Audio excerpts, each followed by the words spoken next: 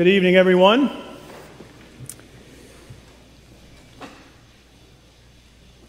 The last time that you and I met up here, we talked about the great sin of Israel and their ultimate defeat at Ai, chapter 7 of Joshua. And then in chapter 8, you see a great victory because the people repented and returned to the Lord. And you see a covenant renewal in chapter 8 of Joshua. And now that the land, for the most part, has been won by God for His people, we come tonight to another instance of a covenant renewal for God's people in thanksgiving for what He has done for them. And so as we sort of close in on the conclusion of Joshua, I feel in some ways that my task tonight is landing the plane. And in order to do that, I need to lower the landing gear and drop the flaps so that next Sunday morning when Dr. Dale Ralph Davis comes, he will actually be able to get the plane on the tarmac and land it safely. So he will close out the final few verses of Joshua chapter 24 next Sunday morning at 8:30 and 11. And then in the middle of that, he's going to give an overview and a joint Sunday school of the book of Joshua to follow our time to reflect over the next several weeks in our Bible studies on this amazing book of Joshua. This is my task tonight. When I was reading this passage and thinking about it, one of the things that I thought about were transitions that happen in life. Over the last 18 to 20 months, we've had some transitions, have we not, in our lives? And both corporately and individually, we've had a lot to transition through. But if I ask you tonight, could you name 5 or I'll just say 3 significant transitions in your life? What would you say? How would you define those sort of earth-shaking transitions, watershed moments in your lives? Which ones would surface for you? Could be getting your license when you turn 16. That's a pretty big one. Some of you are waiting for that now over the next year or so. Could be possibly that you're getting married, or that you're having children, or that you're getting a job or losing a job. Because not every transition you see is a positive one, is it? Sometimes we go through transitions and they're quite negative. And God seems to always use those in our lives just as well as the positive transitions, and sometimes He uses those more. And Israel certainly has had its share of both good and not so good transitions. But these events, they encourage us to both look back, but also to look forward. To look back and reflect on what has happened in our lives and how God has met us in those moments, to understand where we are right now today, but also to look to the future. And so it's one of the reasons that I wanted to title the sermon tonight, One Generation to Another. Because this is the kind of transition that Joshua is expressing in this chapter here tonight. He also expressed it last week to leaders in chapter 23. It encourages us to look back and it provides a perspective on where we are heading to the future. And as we close in on the end of Joshua, something similar is happening for us. He calls all the tribes together in one place. Not, by the way, to hear Him. He calls them together to hear from the Lord. That's exactly what we do on Sunday mornings when we get together and we gather for worship, and we did it tonight. Pastor Heron said, "Would you stand for the call to worship?" The call to worship is an opportunity to say, God, we're here. We know you're here. We're here. We're ready to listen. We're ready to hear what you have to say and to obey it. That's what a call to worship is, and that's what an invocation is. It's God, come and fill this place so that we can experience you, and it will change us when we do. So that's what we're looking for tonight, and I want, as we begin to read the text, it is a rather long, and I just want to say a great job to all the pastors who've worked on these Joshua texts over the last couple of months. They've been long passages, long chapters. It's tough to get through all of that and have a coherent sermon. I hope that will be the case tonight. We're going to be in Joshua chapter 24, and I'm going to start in the first verse. So let's open our hearts and our minds now to the reading of God's Word. Then Joshua assembled all the tribes of Israel at Shechem. He summoned the elders, leaders, judges, and officials of Israel, and they presented themselves before God. Joshua said to all the people, "This is what the Lord, the God of Israel, says. Long ago, your ancestors, including Terah, the father of Abraham, and Nahor, lived beyond the Euphrates River and worshipped other gods. But I took your father Abraham from the land beyond the Euphrates and led him throughout Canaan and gave him many descendants. I gave him Isaac, and to Isaac I gave Jacob and Esau. I assigned the hill country to Seir, to Esau. But Jacob and his family went down to Egypt. Then I sent Moses and Aaron, and I afflicted the Egyptians by what I did there, and I brought you out. When I brought your people out of Egypt, you came to the sea, and the Egyptians pursued you with chariots and horsemen as far as the Red Sea. But they cried to the Lord for help, and he put darkness between you and the Egyptians. He brought the sea over them and covered them. You saw with your own eyes what I did to the Egyptians. Then you lived in the wilderness for a long time. I brought you to the land of the Amorites who lived east of the Jordan. They fought against you, but I gave them into your hands. I destroyed them from before you, and you took possession of their land. But when Balak, son of Zippor, the king of Moab, prepared to fight against Israel, he sent for Balaam, son of Beor, to put a curse on you. But I would not listen to Balaam, so he blessed you again and again, and I delivered you out of his hand. Then you crossed the Jordan and came to Jericho. The citizens of Jericho fought against you, as did also the Amorites, the Perizzites, the Canaanites, the Hittites, the Girgashites, the Hivites, and the Jebusites. But I gave them into your hands. I sent the hornet ahead of you, which drove them out before you, also the 2 Amorite kings. You did not do it with your own sword and bow. So I gave you a land on which you did not toil, and cities you did not build. And you live in them and eat from vineyards and olive groves that you did not plant. Now, fear the Lord and serve him with all faithfulness. Throw away the gods of your ancestors who worship beyond the Euphrates River and in Egypt, and serve the Lord.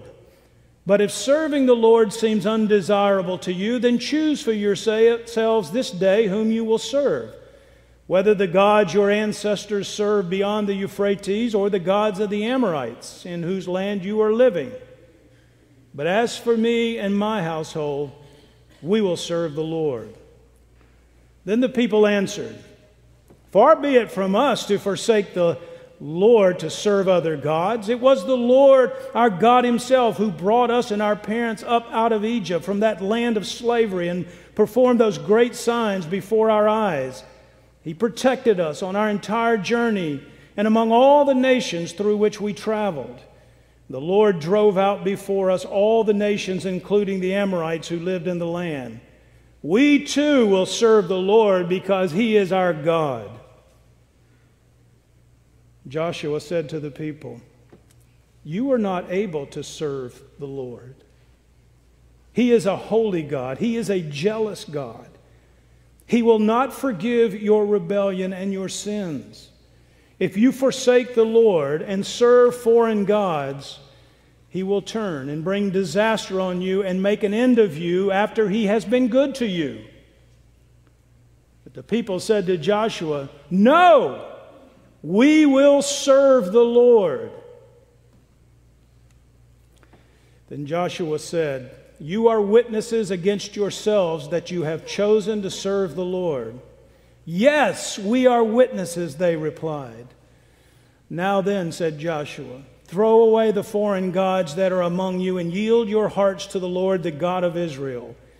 The people said to Joshua, "We will serve the Lord our God and obey Him." And on that day Joshua made a covenant for the people, and there at Shechem he reaffirmed for them decrees and laws. And Joshua recorded these things in the book of the law of God. Then he took a large stone and set it up there under the oak near the holy place of the Lord. "See," he said to all the people, "this stone will be a witness against us. It has heard all the words the Lord has said to us. It will be a witness against you if you are untrue to your God." Then Joshua dismissed the people, each to their own inheritance. Let's pray.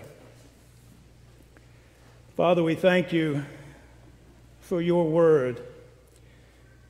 Teach us tonight through it. Forgive the sins of the one who speaks, for they are many. And in all things, may you be glorified. We pray in Jesus' name. Amen.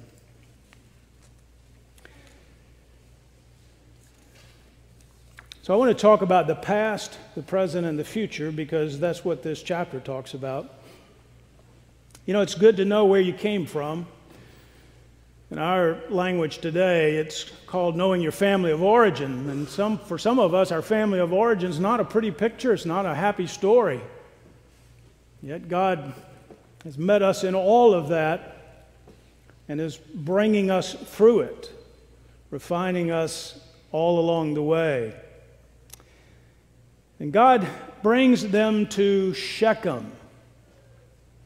Now, Shechem is an amazing place. When you hear Shechem, you should be thinking in your mind, what has happened at Shechem? Because there's a lot that has happened there. When you think of Shechem, you should think, this is where God, in Genesis chapter 12, appeared to Abram under the oak and made a promise to him for what? What did he promise him? Well, he promised him land, and he promised him a people. And not only that, Abraham built an altar there. And God fulfilled his promise. He gave him a land, and he gave him a people too many to number. When you hear Shechem, you should also think, well, this is where Jacob, after reconciling with his brother Esau, well, there's a story on forgiveness. After he reconciles with his brother, bought a piece of land and built an altar there in God's name in Genesis 33. And you remember in Joshua 8, I just mentioned here in the shadow of Mount Ebal and Mount Gerizim, that Joshua led the people in renewing their covenant vows after the fiasco at Ai. I'm sure it wasn't lost on Joshua that this is where it all started for the people of Israel. The promise, the land, the people, the provision.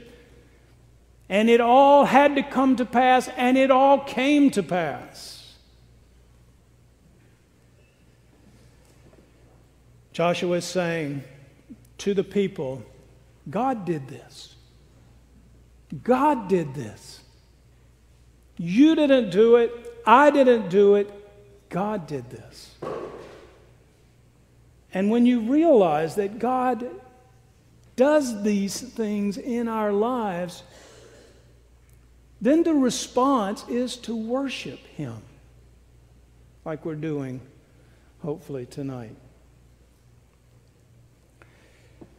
If we're going to take some time tonight to consider this faithful, promise-keeping God, then maybe we want to renew tonight our commitment to Him.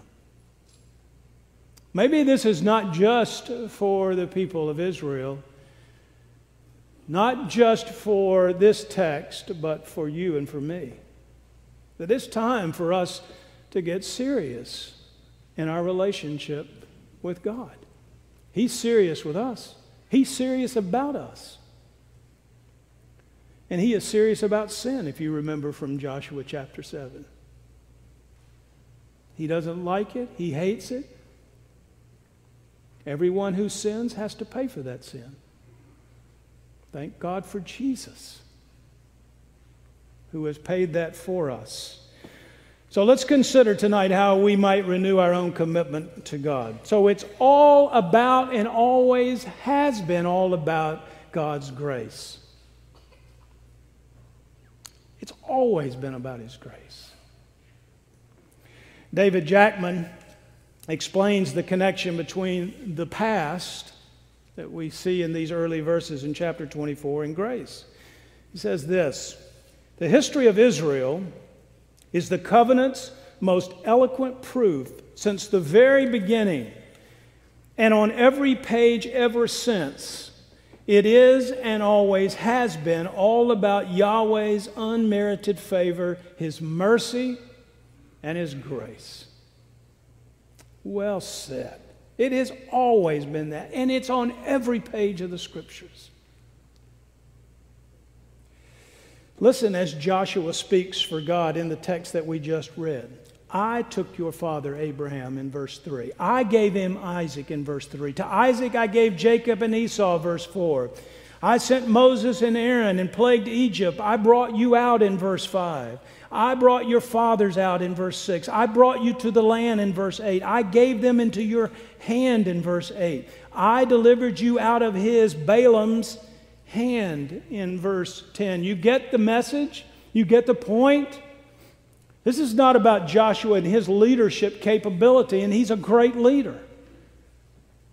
This is about God and how much He loves His people and what He will do to make good on the promises that He makes to His people. So Joshua divides the past up into 4 parts. And we'll just quickly run through those. First of all, the patriarchs in verses 2 to 4. He gives there the promise to Abram. Seemed like it might not happen. Abram's, he's trying to pawn his wife off as his sister in Egypt. Got the trouble with Jacob and Esau. Joseph, yes, Joseph was a great, great servant of God, but he was not so bright on the emotional intelligence part, particularly early on in his life. But he learned along the way, and God was able to use him. But God was always faithful to His promise, always faithful. The second recalls the Exodus in the wilderness and is summarized in just one verse, verse 5. Then I sent Moses and Aaron, and I afflicted these Egyptians by what I did there, and I brought you out. Many, many chapters in Exodus condensed to this one verse. The third section reminds them of the victories that He had on the east side of the Jordan before crossing. They hadn't even crossed the Jordan yet, but they had enemies that had to be dealt with. And He said, I thwarted the false prophet Balaam, who was hired by King Balak to curse Israel. So instead of Balaam cursing, he ends up blessing and blessing and blessing Israel. Who can do that but God? That's exactly what He did. And the final section in the past is a reminder of all the victories God had won for them up to this point.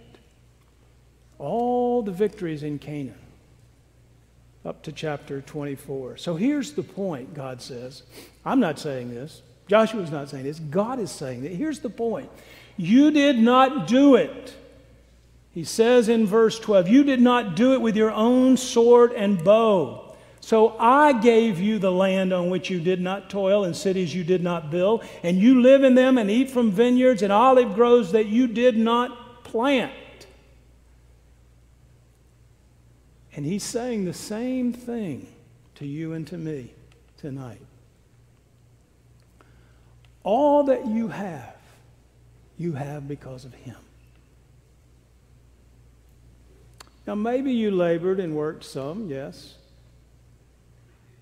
So I have this couple of raised bed garden in my backyard. And I have varying amounts of success and failure in my ability to grow things. But you know, one of the things that's taught me over the last few years is I look at it and I think, I don't know how that happens. I don't know how those tomatoes just come. How okra just sprouts up from a seed and produces things that Julie and I can eat. And it's taught me a bit more about thanking God and being present with him in those moments and saying, you do provide everything that we have. I also remember this. You know, I talked about transitions, and they're not all positive. When I was with Coca-Cola, I had my boss come down from out of town and tell me that there was a reorganization plan in play, and I was part of that reorganization plan. Now, you can say that a lot of different ways, but what it basically means is you're fired. He goes back to his place, and the next week they're reorganizing with him, and then it gets more reorganizing going on. And I felt really defeated and disappointed at that point in my life. But you know, if that had not happened, there are a lot of things that wouldn't have happened. We would not have had the adopted son we have today. I would not be up here if that had not happened. I would not have gone to seminary, and all of the things that unfolded after that are so hard to see in the moment, aren't they? But God is at work. Listen again to David Jackman. There is no alteration in the character of grace, since there is no deviation in the character of God whom it reveals. So this passage must surely encourage us to review our spiritual heritage as Paul does in his majestic opening to the letter of Ephesians, when he exclaims, "Blessed be the God and Father of our Lord Jesus Christ, who has blessed us in Christ with every spiritual blessing in the heavenly places." It would be a spiritually health-giving application of Joshua 24 for us to view the blessings that God has purchased for us through Christ. That would be a good exercise for you and me to do. Paul reminds us in Ephesians 1 of our election, our adoption, our redemption, forgiveness, knowledge of God's will, and the inheritance of the eternal kingdom. All of those things God has given us because He loves us. None of this came to us by sword or bow. They are all only the product of the grace of God in the gospel. We contribute nothing to them. Absolutely nothing. We are people of undeserved but abundant mercy from start to finish. It is grace alone that defines who we really are. Here, Dr. Davis, who will be with us next week, is enlightening. He says, "Such is the review of covenant history, the story of the King's grace. Do you begin to feel the gentle handcuffs of God's goodness slipping around the wrist of your heart?" He says, "Remember how I took you as my own, how I baffled you, rescued you in your helplessness, how I shielded you from dangers seen and unseen, how I have sustained you with bread and meat until this very day. Oh, to grace, how great a debtor daily I'm constrained to be." Do you feel the claim of this text, the pull it exerts on your affections? We should remember the past, but we also live in the present. Having given a vista of Yahweh's faithfulness to every promise that He made, Joshua presses on Israel to ask and to answer this fundamental question. How can you respond to this promise-making, covenant-keeping God? How can you do that? How do you respond to that? When He says, this is what I've done for you, how do you respond to that? And Joshua says, by committing yourselves again to this covenant between you and God. He says in verse 14, now fear the Lord and serve Him with all faithfulness. What does that mean? What does that mean for you and I to serve Him with all faithfulness? Well, it means, number one, the text says, by getting rid of all those other gods, all those false gods. And if you think tonight that you're sitting in here and you don't have false gods because you only worship the one true God, that is not true. It has never been true for the people of God, and it never will be until Jesus returns. We always struggle. As Calvin said, our hearts are idol factories, just pumping them out, just one after another. The truth is that we have never completely ridded ourselves of false worship. And Joshua is urging us in verse 14 to stop the idol worship, to give it up. And then a curious thing he says in Joshua chapter 24, verse 15. He says, if you're not going to follow Yahweh, so if you've decided you're not going to follow Him, then at least choose the God you will serve. You can serve the old gods of your ancestors, the one in Mesopotamia, or you can serve the gods of the Amorites. But serve some God because you do serve a God, right? We all serve some God. And so Joshua is saying, if you're not going to serve the one true God, then fess up. Who is the God you're serving? Which are the gods that you're serving? Now, is he encouraging them to serve a pagan god? Well, yes and no. We, like they, struggle every day with idols, and it's a choice that we make every day. The choice is, who are we going to follow? Who are we going to follow? Are we prepared tonight to place God in control of every aspect of our life? Are you prepared to do that tonight? Are you prepared to give Him complete control of your career? Complete control of your marriage, complete control of your singleness, complete control of your body, complete control of your family, complete control of your fears, complete control of your brokenness.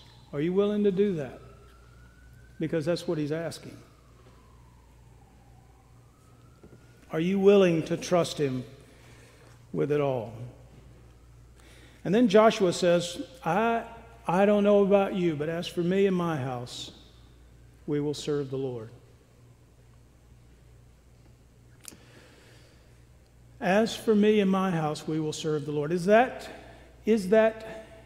your commitment tonight? That we're going to serve the Lord, no matter what. No matter what may come. As John Owen said, you better be killing sin or it's going to be killing you. And is that the fight that you're in tonight? Because it is a fight. It's a war. Jackman says this. He points out that Joshua is forcing Israel to make a decision. That's what he's doing. You need to decide tonight whom you're going to serve. Is it going to be God? Or is it going to be some other idol in your life? Total commitment and nothing less. That's what God asks. That's what He requires of His people. Total commitment. And the people's response is what? Count me in. I'm good. I've seen what God does and I'm in. We will serve God as well. He saved us over and over again. Not only us, but He saved our ancestors as well. Joshua, we are going to serve the Lord as well. And now, what they promised, Joshua says, is something they cannot deliver. He says, you cannot do that. You don't know how to do that. You will fail at it because you always have failed at it. So he's basically asking us to live in both of those worlds. Knowing you're going to sin, knowing you have to kill that sin every day, He's saying, yet, I want your total commitment. And that's what you should do. That's what you should give to Him. So Joshua says, you on your own cannot do this. And again, I can't say it quite like Dr. Davis can. Don't you realize the sort of God you're dealing with? He is a holy, jealous God. You don't dare come to Him thinking, though it makes Him sad to see the way we live, He'll always say, I forgive. Yahweh is not a soft, cuddly Santa in the sky who drools over easy decisions during invitation hymns. Joshua seeks to put down that blathering self-confidence that makes emotional commitments rather than shutting its mouth and counting the cost. He's preaching next Sunday morning, by the way. But he's right. God is asking for a total commitment. Are we willing to the best of our ability to lay it all down? And you would say, no, I cannot do that except with God's help. But by the grace of God, can I do that? In other words, you and I do not have the capacity in ourselves to serve God and only Him. So we commit to only follow and serve the one true God, but it is by His grace that we're able to do that. And only His grace. Such a commitment is possible. One generation to another, Joshua is about to hand off the mantle. You know what happens in Judges. It's not a great story. But that doesn't matter to God. He still calls us to that total commitment. And it's important. You look at Moses, and then you look at Joshua, and then you see how God was faithful to passing on the truth from one generation to another. And I was just thinking, Julie and I were up in the Billy Graham Training Center at the Cove recently, about a month ago, listening to Steve Brown. And I was just contemplating, you've got... many of you know the story of how Billy Graham came to faith in Christ and the number of people back behind that led up to that moment when he encountered the living God. But you think about Dr. Graham, and then you think about his son, a rebel with a cause, Franklin, who's gone on to have a great ministry. And then you think about Franklin's son, Will Graham, who is also in the ministry and part of that organization now. And you say, well, golly, if I had parents like Billy and Ruth Graham, that'd be me too. Until you look at the Chabidians, and you look at Tullian, one of Dr. Graham's grandsons, who was a PCA pastor and failed morally. And you realize, well, it's not just the fact that they were related to the Grahams. And it's sobering to us. And so what I want to encourage you tonight as we come to this covenant renewal text in Joshua is to say, yes, I want to follow you, God. I want to follow you with all my heart, with all my soul, and with all my strength. But I cannot do it apart from your grace. Are you willing to say that tonight? That is your covenant renewal to the living God tonight. Let's pray. Father, we thank you